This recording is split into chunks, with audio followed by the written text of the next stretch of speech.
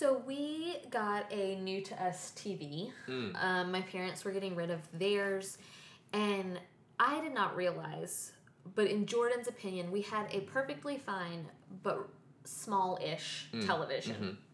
I have no concept of television sizes, except I think most TVs are too big. Just because me as a person, I just feel like that's a big TV. So I think our living room TV was 36 inches, I want to say. That's bigger than what mine is currently. Yeah, I think it was 36 inches. I don't And I feel like that's know. That's not small. It is by the world standards. This is what I mean. I think you and I are probably similar on this. Like if you go to Target, I don't even know if they sell a 36 inch TV. Those enormous things now. Yeah. So, and I think it was 36. It might have been 32. I'm not sure. Even still. Yeah. So I feel like that's a pretty decent sized TV. And also, when I say that, this is the other thing I learned about TVs. That's the screen size. Yeah. It's not how big it takes up on your. It's not how big it takes up on your dresser. Yeah. Or no. whatever. So I think it's 36. I'm not sure. But my parents were getting rid of their 50 inch, and I was like, oh, I don't know, whatever. But we tried it, and I agree. Like the picture is a lot better. Like it's a Samsung. Our other one was I don't even know, like a no-name brand. And I'd rather accept a free TV than 2 years from now have to buy a TV. Right. So it is our new living room TV. So then we have this 36-inch, I think-ish size television. And I was ready to get rid of it because we have not had a TV in our bedroom for 9 years. Now, we're not like Puritans. Yeah. Like we watch TV on the computer. Yeah. Before bed. And Jordan was like, let's just try a TV in our bedroom. Which I was like, ugh, I don't think I'm going to like this. I know. I don't want a TV in our bedroom. So we tried it last night. Like last night was the first night we had it in our bedroom. And we watched a movie. Partly, I do also want to keep the TV is because the new TV does not have a DVD player. And I'm still very old school and watch DVDs. What do you mean it doesn't have a DVD player? There is no DVD player in the TV. Our DVD player would have to be separate. Like we'd have to buy one. I didn't know that they had TVs that had DVD players built in. Yes, our TV, which we got 10 years ago. I don't know. We've been married. That all makes sense to me now. Yeah. Okay. We've been married almost 11 years, and our first TV was a big, you know what I'm talking about, not flat screen, like just a giant tube television that my friend donated, like gave to us. Then we bought this 36-inch TV. Did we buy it? We might have gotten it for Christmas from Bill and Twyla, and it was like a no-name brand, whatever. But it was fine. It's worked for us well. It had the DVD player. Okay. So we watched game night last night. But my point is, what is your opinion on TVs in the bedroom? I don't want one. And we don't watch before bed. We are on our phones. Yeah. Or I am on my computer reading or something. So it's not like you're screen free. It's not like we're screen free, but I don't want a TV in the bedroom, and I think partially because I always had one growing up, and I think it contributed to my lifetime of insomnia. Okay. TV is never background noise for me. No, me neither. And so like, cleaning. If it's on, I am watching it. Okay. Which means you wouldn't want it on before bed. Exactly. And so Kelsey has talked about having a TV so that we can like just put on a movie and go to sleep, and I'm just like, but I'm gonna watch the movie. Right. We got in bed at 9. We got in bed at 9. Watched game night, and then turned the lights off at 10:30. And I like that concept where you like get in bed a little bit early, watch something, and then go to sleep. Yeah. Like I'm fine with that, and that's something we would do. Go to the couch. Right. I think that's what we're trying to figure out. Yeah. Because the jury's still, like, I don't know. I will say it was nice. I mean, our house is small, so it doesn't matter. But, like, it was kind of nice to, like, go to bed and, like, be in PJs and in our bed at 9 p.m. Yeah. But still watch something. Normally, we'd be on our couch, which is fine. I love being in our living room. But it definitely feels like we're not ready for bed then. Yeah. We're in our living room. Right. I'm not morally opposed to it. Yeah. I just don't think, for me, it's what I want to do. Yeah. I can't decide. So growing up, I did not have a TV in my room ever. And I had a baby TV, like a 12-inch screen. Yeah, that's what we were talking about last night was... And an antenna. We had in college was the first time I ever had a TV in my room, in my dorm. And it was 13 inches. And it's the same TV we had in our bedroom when we were married, was this 13-inch. And that's what I watched the Today Show on every morning. But, you know, podcasts have taken over a lot of that. So, like, I don't need a TV in the morning, really, at all. Jury is still out for me, but it did feel, Jordan teased, and I did too. I was like, is this what rich people feel like? Like, to have a TV in every room? Like, is this what rich people feel like? And then we did feel like we were staying at a hotel. Yeah, because that's what a hotel feels like. Like you put on HGTV. Yes, like, and you go to bed. Yeah, and I get that. And I also do have these weirdly comforting memories that I didn't realize were in my brain of when my dad would go out of town, Chet and I would stay in my parents' room because our house was like split floor plan or whatever. Yeah. So I think my mom liked us on her end of the house when dad was out of town. And so she had a TV in her room. And so I have very distinct memories of like her watching the 11 o'clock news while I was like drifting to sleep. You know what I mean? And so that was weirdly nostalgic last night. It was like the movie ended and Jordan was still trying to figure out if the cable was working. And so like, I am 6. Well, and so the local news came on and I was like, what world is this? Like, I have gone back in time. Yeah. The local news was on, and then on one of the other channels, it was Chuck Norris's TV show. Oh my gosh. And Walker? I said, it was Walker, Texas Ranger. I looked at Jordan and I said, did this TV to go back in time? It feels like we're in the 90s. But anyway, so we will see. The jury's out on if we'll keep it. But it is nice. I still like having a TV with a DVD player. I don't know. We'll see. Yeah. And you can get DVD players for real cheap now. Yes, because nobody $20. Nobody wants them anymore. Yeah. I'm the only person who still has like my collection of DVDs. No, I purged mine. Physical media is really important. It is. Streaming's not going to be around forever, and then you're not going to have access to anything that you love. This is what I said. I'm asking for the Friends DVDs for Christmas, and this is what I think I said this on air months ago. To all the boys I've loved before and set it up, I am mad that I can't own that on DVD.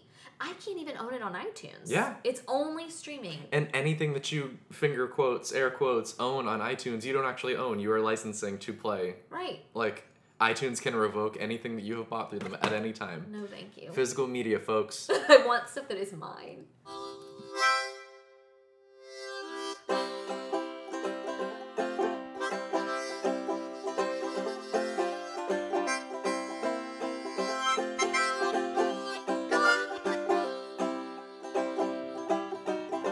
Welcome to episode 249 of From the Front Porch, a collection of conversations on books, small business, and life in the South.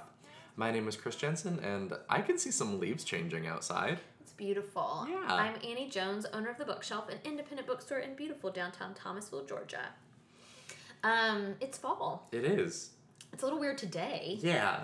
It's overcast. And wet. And wet, but without rain. But not rainy. And it's not, like, cold. No. The way that it has been, like... But you do feel a chill only because the cold makes you feel gross. Yeah. Do you know what I mean? I do. Like, I have this jacket on right now because I am freezing, but it is not objectively cold. Right. No. And I'm like... I'm comfortable, but, like, I could be wearing another layer and still be comfortable. Is this how people in Great Britain feel? Probably. This feels like their weather, except too warm. We've been watching Great British Bake Off a lot. Did you finish it? Yeah. I was really disappointed. I was surprised. Jordan and I predicted who was going to win. Are we allowed, like, will we spoil it for people? I think well, this is in 2 weeks. Oh, this is in 2 weeks. All right, so if you have not yet seen the finale of the latest season... Fast forward about 30 seconds, probably. Yeah. But, like, David. Yeah. Why? Like, he's fine. He's good. Like, I liked David all season. I loved Alice and Steph. I loved Steph. And I thought Steph was going to win it. And then... right before the episode started, I told Jordan we were predicting. Yeah. And I was like, Steph will win unless she breaks because she has no confidence. And she broke. She broke hard. She broke so hard. She broke hard. It was hard to watch, actually. And I like Alice as a person, I think, more than... She reminds me of the Muppet. Yeah. With that ponytail. I think she's so cute. She is cute. I well, just of course love her. You think she's cute. She looks like Kelsey. She's tall. Does she? Yes, she's tall. She's got the same coloring. Like, she's definitely your type of person. She is absolutely my type.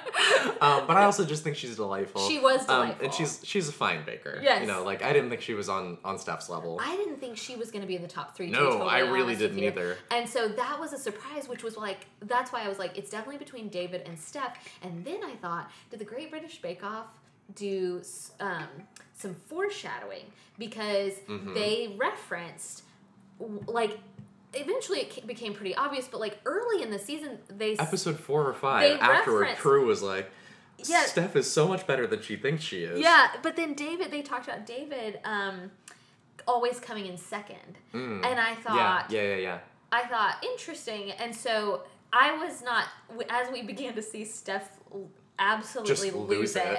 Like, I thought, okay, David's gonna win, and David was always so calm.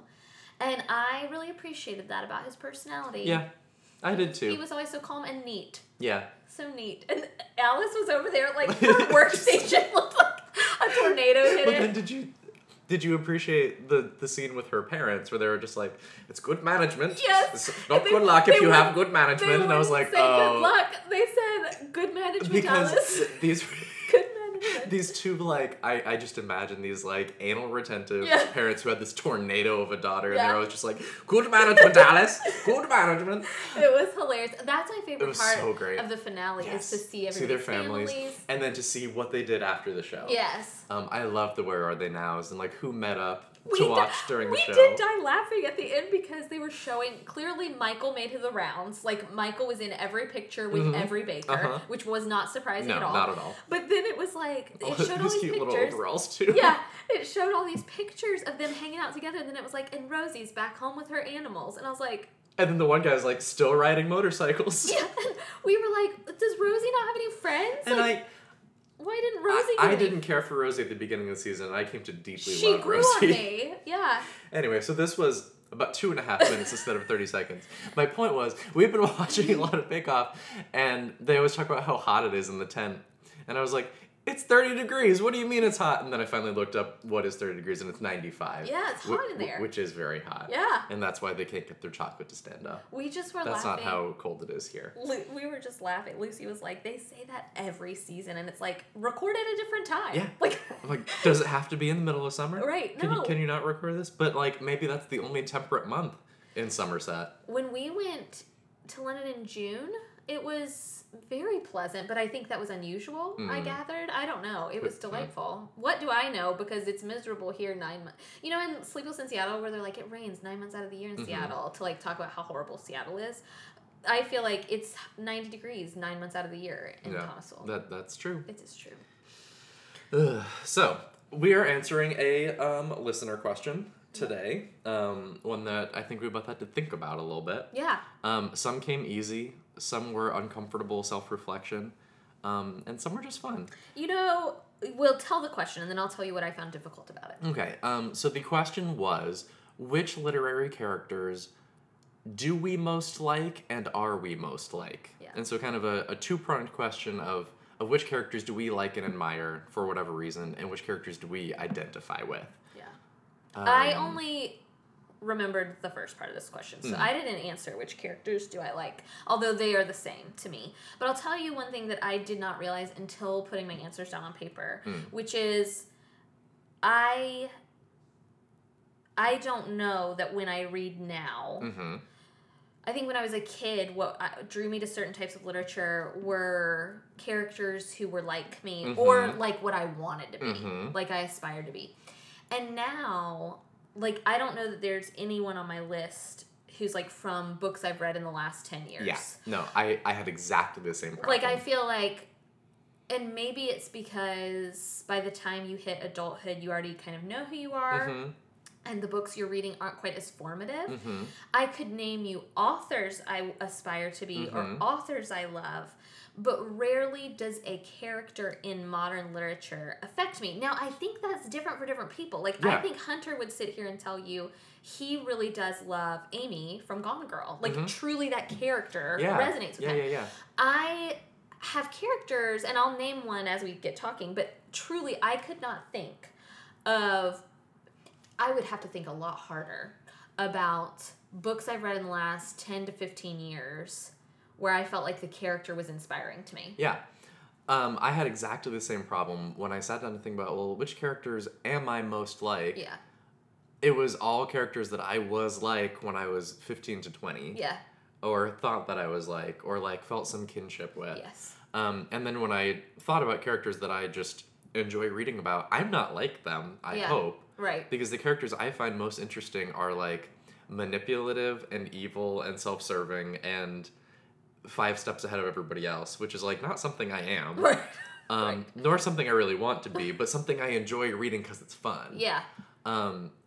And so, like, that's very different. Where I do think when I was younger, the things that I liked the most were the ones that reminded me the most of myself. Yeah. Or that I could project myself the most into. Right. And I don't read that way anymore. Right. So it was interesting. I don't think I would have been able to articulate this before thinking about this question. Yeah. Because my love for reading has not changed. Mm-hmm. I read just as much, if not more, as an adult than I did as a kid. Yeah. But I don't feel that kinship with characters the way I did as a kid. Yeah. There are 2 books I've read recently, and I'll mention them. I'll mention them later. But there are 2 books I have read as an adult, like in the last 6 months, that I felt like, oh, I really liked those people, and I wanted to spend more time with them. Is that the same way I felt about Harriet the Spy? No. I would say there's probably one book in the past few years that has a character whose name I don't even remember. But I remember feeling very close kinship with that character. Yeah. Just thinking like, okay, I get this. Yes. This feels right, and I'm very invested in this book because of it. Yes. And that was The Afterlives. I just recommended that to somebody. It's the other day so good. I don't remember the main character's name because it's been now 2 years. 2 years at least since I read it, and the story has stuck with me a lot, but I don't remember that character's name. Tom, maybe. Tom was the author, so it could have been. He could have named it after himself. Oh, you're right. Okay. Thomas Pierce was the author, so no, the character was not Tom. Anyway, doesn't super matter. What I like here is that the first person on my list and the second on yours are the same. Oh, good. That I think we both straddle this weird line of relating to Elizabeth Bennet and Mr. Darcy. Yes, I do. I wrote them both down. I didn't write Darcy down, but I should have. I could have. Because when I've seen people apply Myers-Briggs terms to literary characters, usually they say Lizzie Bennet is an INFJ and Darcy is an INTJ. I've also seen it reversed, and I believe both. Yeah, I could see both. I definitely think Mr. Darcy on his face comes across as an INTJ. Yeah. But who knows? Who knows? Right, like personal because motivations or whatever. And we get so much more of Lizzie's interior. Perspective, yeah. Which is what would make her an INFJ. Yeah, but so I think I have said this before. I read Pride and Prejudice for the first time in like 11th grade. Partly, I don't even know if it was required reading or if it was like one of the summer reading options. And then partly inspired by Kathleen Kelly because she loves it and You've Got Mail and I wanted to be her. And did not enjoy it. Don't even know if I finished it, honestly. Yeah. Then I read it the summer after my first year of college and adored it. Devoured it. Couldn't put it down. And partly, that was because of Elizabeth Bennet. There are parts of her that I don't understand. Like her relationship with her sisters. Any books. And we'll talk about the March family too. Like, I did not grow up in a house full of sisters. I, as an adult, now know that I was not made for that life. But I loved these kind of odd, quirky, close-knit families, and that did feel familiar to me. And I loved so many of the characters I've written down. They just had characteristics where I felt like, oh, I could be like that. Yeah. Because I didn't have a ton of examples like that in everyday life. Like, many of the heroines I loved were independent and spunky and smart and interesting, and Elizabeth Bennet was all of those. All those things. What I relate to the most with her is that she is stubborn, but she's also incredibly sensitive. Yes. And thinks and feels so deeply. Yeah. But at the same time, just like asserts herself. Yeah. And won't be walked over. Yes. But at the same time, like, kind of wishes she could sometimes and just let it go. Yeah, it'd be easier. Very, very much relate to that. Yeah. I didn't read that till it was the summer after I graduated from college. Okay. So I wonder if it's better that way. I was an adult, but a young adult, right? Yeah. Like, I had a literature degree. I had never read Pride and Prejudice, and I was like, probably need to do this. Probably need to do this. And I had read Sense and Sensibility, which I liked. Yeah. But, like, it didn't connect with it the same way that, like, I really liked Pride and Prejudice when I read it. Like, I understand why it's a classic and why everybody loves this book. Like, it is that good. And Mr. Darcy, like, I do not frequently feel... I was talking to Jordan about this the other day, but like I'm an Enneagram 5. I think I'm a wing 6, based on just what my inner brain thinks about my inner life. But I do understand this desire to be kind of understood, and what I really appreciate about Mr. Darcy, and the reason I feel a kinship with him as well as Elizabeth Bennet, is that Mr. Darcy is profoundly misunderstood. Yes. And it is because he doesn't show his emotions on his sleeve, and he doesn't say what he's thinking, and Elizabeth does do those things. And I, in that way, am much more like Mr. Darcy than I am like Elizabeth Bennet. Right. I tend to, until pushed, keep my emotions to myself, keep my opinions to myself. Eventually those might tumble over and out. But generally speaking, I keep those to myself, and that does often result in people who aren't quite sure what to make of me or whatever. Yeah. And so that's the reason I wrote down both Elizabeth Bennet and Mr. Darcy. And I deeply relate to that too. Yeah. Enneagram 4 Wing 5. Yeah. My deepest desire is to be understood. Yeah. And I always feel misunderstood. And I articulated this to somebody in college when I was really just coming to a much better sense of myself. And I was like, I feel like that scene in Shrek where he's talking about ogres having layers like an onion. And people don't like me, but then they like me, but then they learn more about me and they don't like me. But then if they get down past that, they really like me, but then there's a final layer at the core where if you get to that, you really, really don't like me. Goes real deep. It goes real deep, but that's being a 4. Yeah, I think, and that's how I know I'm not a wing 4. Yeah. But that sense of the world seeing you as one thing and you being another. Yeah. I feel like Mr. Darcy walks around, and we only really get Elizabeth's experience of him. Yeah. And many other authors have explored that character and what he might be like. Yes. I'm only going with the canon. Yeah, and I was about to say I don't need the other. But yeah, those were my 2 as well. But on that same score, I mean all of my characters I think are on the same score, shockingly. But the next one here for me is Richard Papin, the main character of The Secret History. Okay. Where he just feels like an outsider and always an imposter, and he's lying about who he is to fit in with these friends, but also kind of hates these new friends. Yeah. Deeply relatable. Yeah. And that's very much my initial grad school experience. I felt like it came from a completely different world than everybody that I went to my MA program with. You probably did. I did. That probably wasn't your imagination. I know that I did.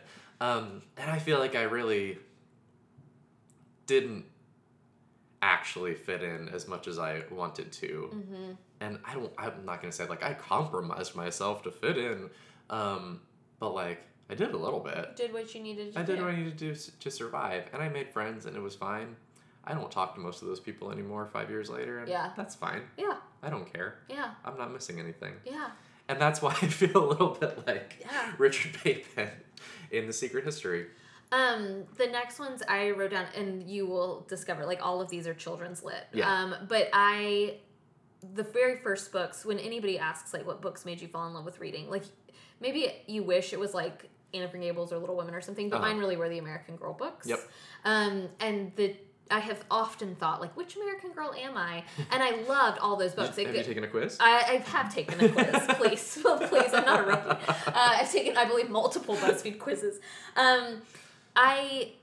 First of all, I guess you were saying earlier, I liked all of those girls. I liked all of them, but I did not feel a kinship with all of them. So I loved Samantha's books. I am in no way, shape, or form a Samantha. People listening to this will know what that means. I found a kinship with Molly and with Felicity Merriman. So Molly McIntyre is the World War II girl. She's got the glasses and the braids. I am like her, except I think Molly is more of a performer than I am. And so that is where, there's this whole book devoted to her, wanting to be in a performance and wanting her hair curled and all this stuff. None of that speaks to Annie Sue Butterworth or Annie B. Jones on any level. Felicity Merriman is the Revolutionary War era girl, and she had red hair. My hair is not red, but it gets close. And so I found a kinship with her immediately, and I also liked how loyal she was to her friends. And anyway, I think those 2 girls had a deep impact on me. I read them when I was very young. I read those books as, I think, a 6-year-old, 6 and 7. And so I went into elementary school already knowing deeply who I wanted to be, I think. Like, and Jordan and I have talked about this often. Like, I have changed a lot in the past few years just because the bookshelf has changed me. And having to do hard things changes a person. Yeah, for sure. But I very much am the same person I was when I was a child. Like, I am... Anybody who knew me then probably would know who I am now.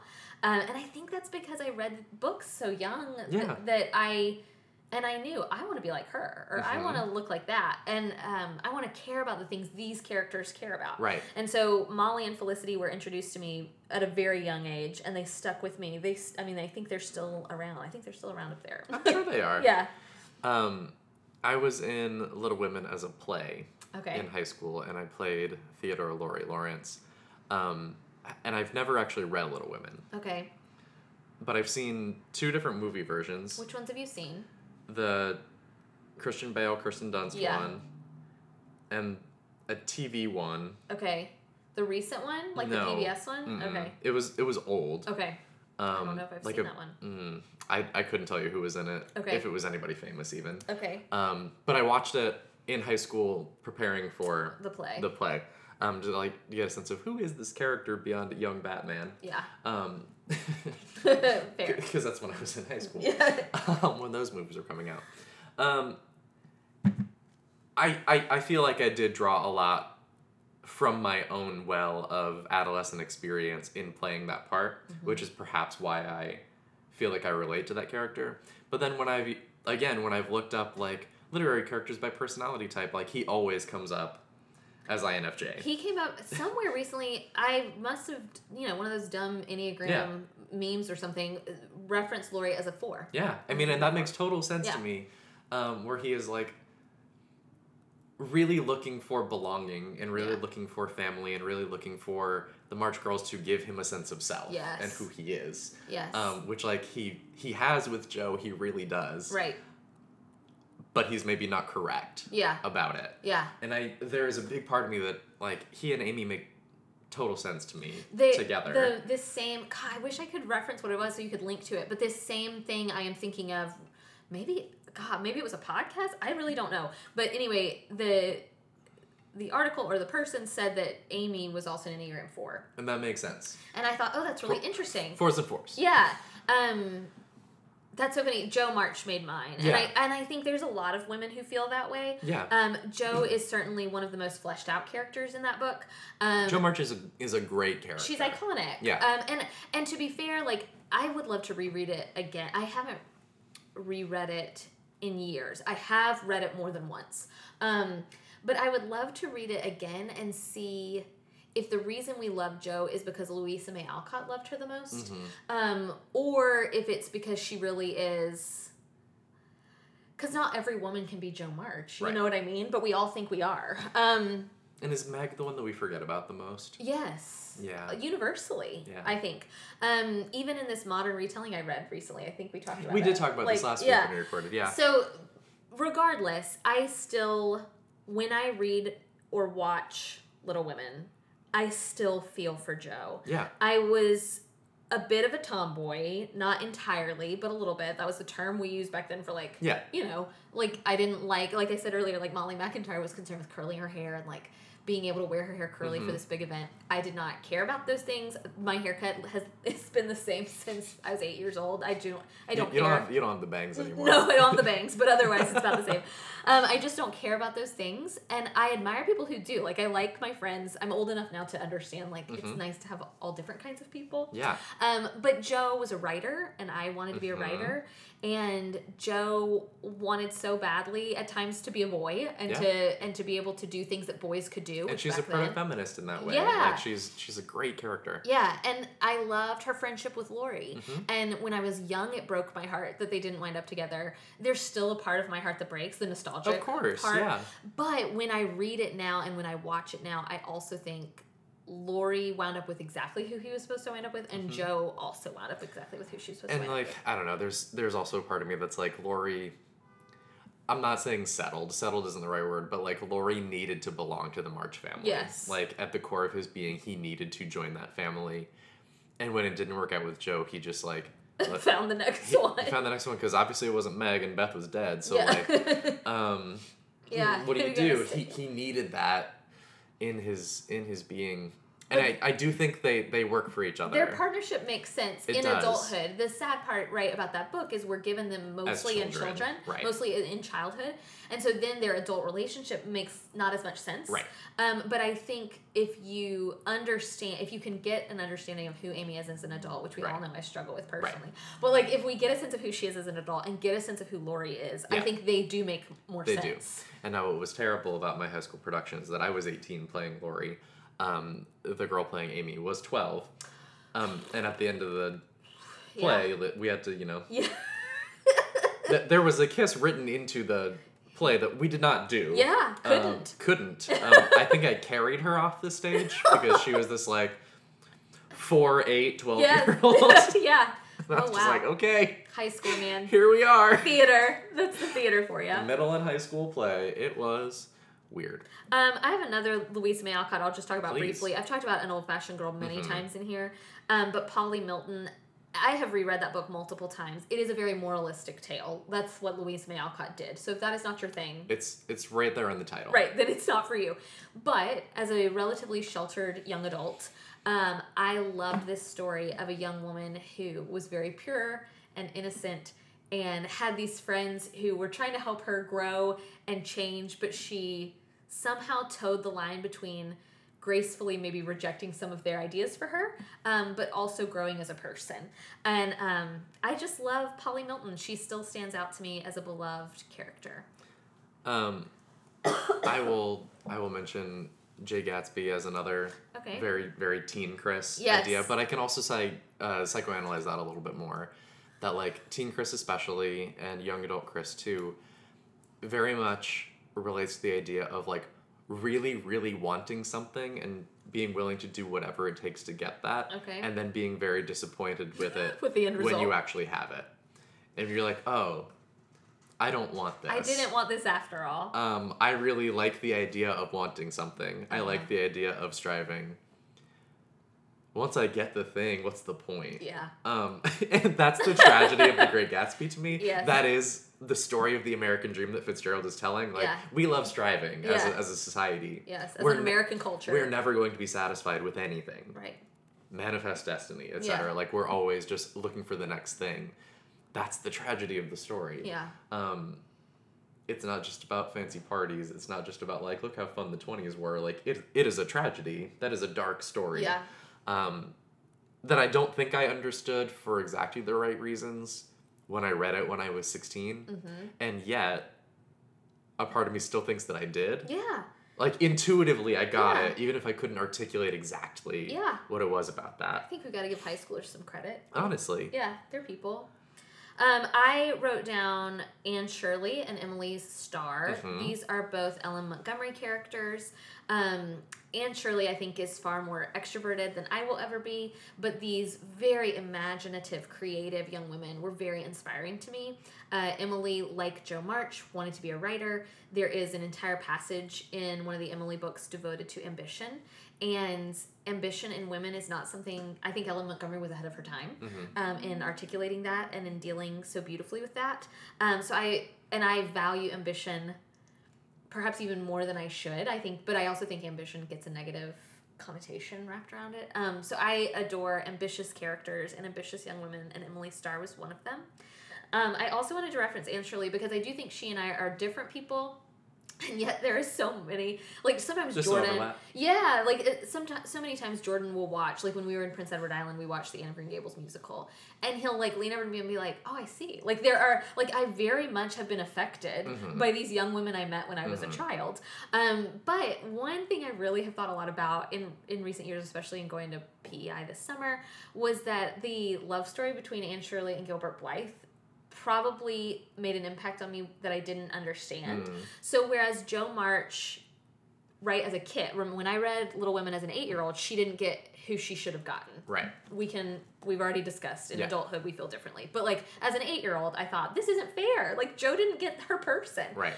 Then I read the Anne Shirley's books, and she and Gilbert do have one another. And one thing I think really stood out to me was that they had this deep competitive spirit between them, and also he had a deep respect for her intellect, which again is not something you see articulated in literature very often, or in life, or in life at all, especially the circles I was running in. That is true.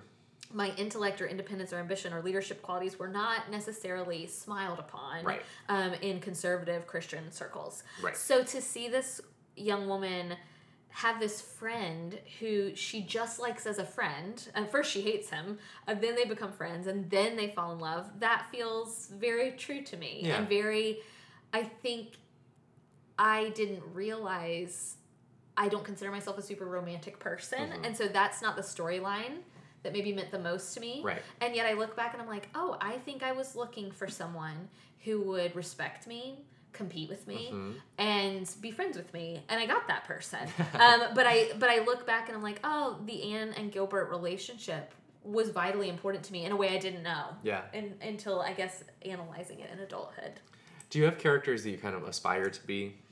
I mean, I truly think all of the ones I've mentioned, like, I think what I love about those characters is they are deeply flawed. These are not perfect people.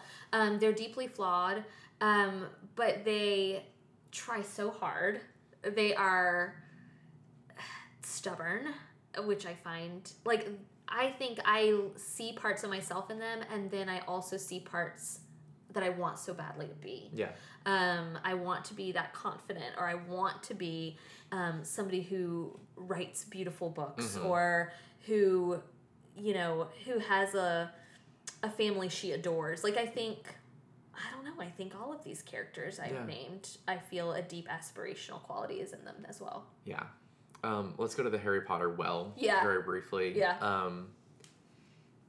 But Remus Lupin. Oh my gosh. Is just the greatest He's character so good. in the entire franchise. Yeah, and I aspired to be Lupin. I aspired to his kindness and his compassion, never letting his own ailment and affliction come first. Never even articulating it. Yeah, like, he's just like, this is my thing, let me help you with your thing. Yes. Like, to the detriment of himself. Yeah. His level of sacrifice is so moving to me. Yeah. I'm tearing up thinking about Remus Lupin and being taken away before his time. It's beautiful. It really is. It's so beautiful. I love Remus Lupin so much. I think of Sirius Black. Ugh, I love him too. That if you're asking, so I guess, different. Yeah, if you're asking for like just a character you love, Sirius Black, Prisoner of Azkaban is my favorite Harry Potter book. Sirius Black sticks out to me vividly as a character I loved, but very not necessarily a character I aspired to or found myself in. Yeah. But I really loved him. Yeah. And then of course, as an 11-year-old girl reading Harry Potter for the first time, who wouldn't fall in love with Hermione? Right. But it goes back to, I think I can name these characters because there weren't a ton of them. Like, I feel so grateful that I think the world has changed and grown, and there are a variety of different kinds of heroines too. Because that's the thing, mine all kind of look a lot alike. Yeah. But mine too. But I think it's important to note that there are lovely characters that perhaps are more princessy, or that you can still aspire to be. That's just not what I was drawn to as a kid. But I think we live in a literary world now that is way more complex and nuanced. I think so too. About their characters, and so there is something for every little girl and little boy, which I love. But Hermione Granger and her adoration of books but this is also, okay, so many times the goody two-shoes lover of books would not partake in the adventures. Yeah. And I loved that Hermione loved books and she liked following the rules, but she was willing to break the rules for her friends. And she also, what has been tragically excised from the movies is Hermione's commitment to social justice. Yeah. The entire subplot of the series is the Society for the Protection of Elvish Welfare, where she is very concerned. She's super passionate about. And it's played for laughs in a terrible way sometimes, where like everybody else is just like, come on, they're just elves, whatever. And Hermione's like, this is horrifying. Right. We have a slave race. Because she comes from the Muggle world. Because she comes from Muggle world, where she understands what it means to have a slave race. Yeah. I love that so much about her. Such a good storyline. It is such a great storyline that finally when people begin to take her seriously in book 7, or actually it's kind of written out of book 7, but like book 6. Yeah. She is so good. She is just somebody, I think that character could easily have become, like I said, the goody two-shoes, the kind of the school marmy character with Harry and Ron, and instead she never is. She never is. A little bit book one. Yeah, but she outgrows but she's that. 11. Yeah, right. but she realizes people are important. Like people are more important than the rules. Right. And I love that. And I love that she is sorted Gryffindor. Yes. Is Gryffindor, but is just not that, like, Gryffindor stereotype of, like, just rushes headlong into danger, doesn't think about anything ever. She's the antithesis of that. Yeah. But values romance, bravery. Yeah. All those wonderful things. Yeah. And that's why she belongs there. Yeah, I love it. I love it, too. Hermione's great. Characters are great. Characters are fun. I think this is a good exercise for readers to ask themselves. I'm also going to link, once again, to C.J. Hauser's piece in The Millions about what the characters we like tell us about ourselves. Yes. And how it's not just like, I relate to this, and how #relatable isn't the goal of literature. Yes. It's supposed to stretch us. Which maybe, I know we're running out of time, but we're fine. But I just wanted to reference, the books I mentioned at the beginning. Yeah. I don't find myself an adult lit very often because I think CJ's right. Like, that's not really why we're reading anymore. Right. Whereas when we're a kid, that kind of reading makes more sense. Exactly, and that's when we're exposed to a lot of the classics. That's right. But I will say, when I read The Dutch House recently, Maeve stuck out to me because she is an older sister with a younger brother. She is profoundly protective in a way that I think teeters on unhealthy.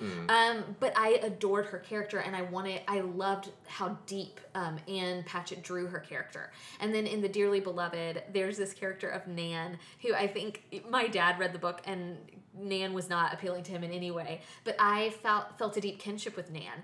In the book, she is an atheist. She is a doubter. But she is tough. Oh gosh, she is so tough.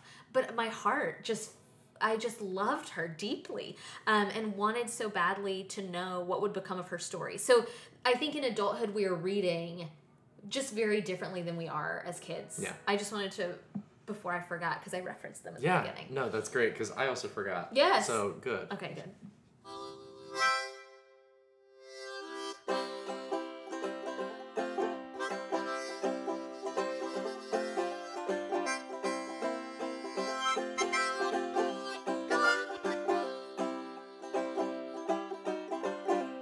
Bottom of the barrel again. Started out strong, but now we're coming up thin. Oh, we've cast our lots with all the devils of sin. Oh my God, oh my God, oh my God. From the Front Porch is a production of The Bookshelf, an independent bookstore in Thomasville, Georgia. It's produced by me, Annie Jones, and Chris Jensen, and edited by Chris Jensen. If you're interested in purchasing any of the books we've talked about on today's episode, you can do so at bookshelfthomasville.com/shop. Thank you, as always, to Forlorn Strangers for the use of our theme music. It's called Bottom of the Barrel from their album Forlorn Strangers. Learn more at forlornstrangers.com. If you'd like to support From the Front Porch on Patreon and gain access to exclusive bonus content, you can check us out on patreon.com/fromthefrontporch. You can also find us at our website, fromthefrontporchpodcast.com, for web-only content and a full back catalog of our show with detailed show notes and links to further reading. This week in the bookshelf, a funny thing happened. So I won soup night. You did. Very closely. Yeah, I was don't it by know. one? So it was by one because, so Elin, it was between me and Elin, and I didn't know it was that close. I had not looked. I thought Elin was gonna win because I liked her soup also. Her soup was real good. But it was between me and Elin. But somebody, and we had told people they could vote up to twice. Like I think Kelsey was who had asked. We said you can vote for 2, and so somebody had voted for me.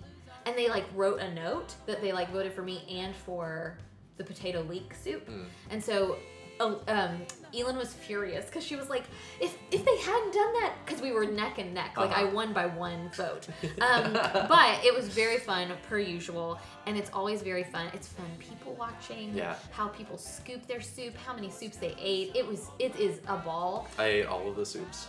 Did you eat, what was your favorite? Do you remember? Elin's was my favorite. Yeah. And then yours and Nancy's were my second favorite. Jordan's favorite was Elin's, and his second favorite was mine. And he voted because, of course, I only voted once. Jordan Jones is an attorney, Yep. and so he blind voted. He did because Elin was like, you voted for your wives, didn't you? People who attack Jordan for that, it makes me laugh out loud. Because that's not Because Jordan. that's not how Jordan, like, that's how I know Jordan really loves me. Because he would never lie to anyone. Oh like, my gosh. Yeah, that's how I know he cares. That's so funny. Thank you so much for listening. Enjoy some soup. We'll see you next week.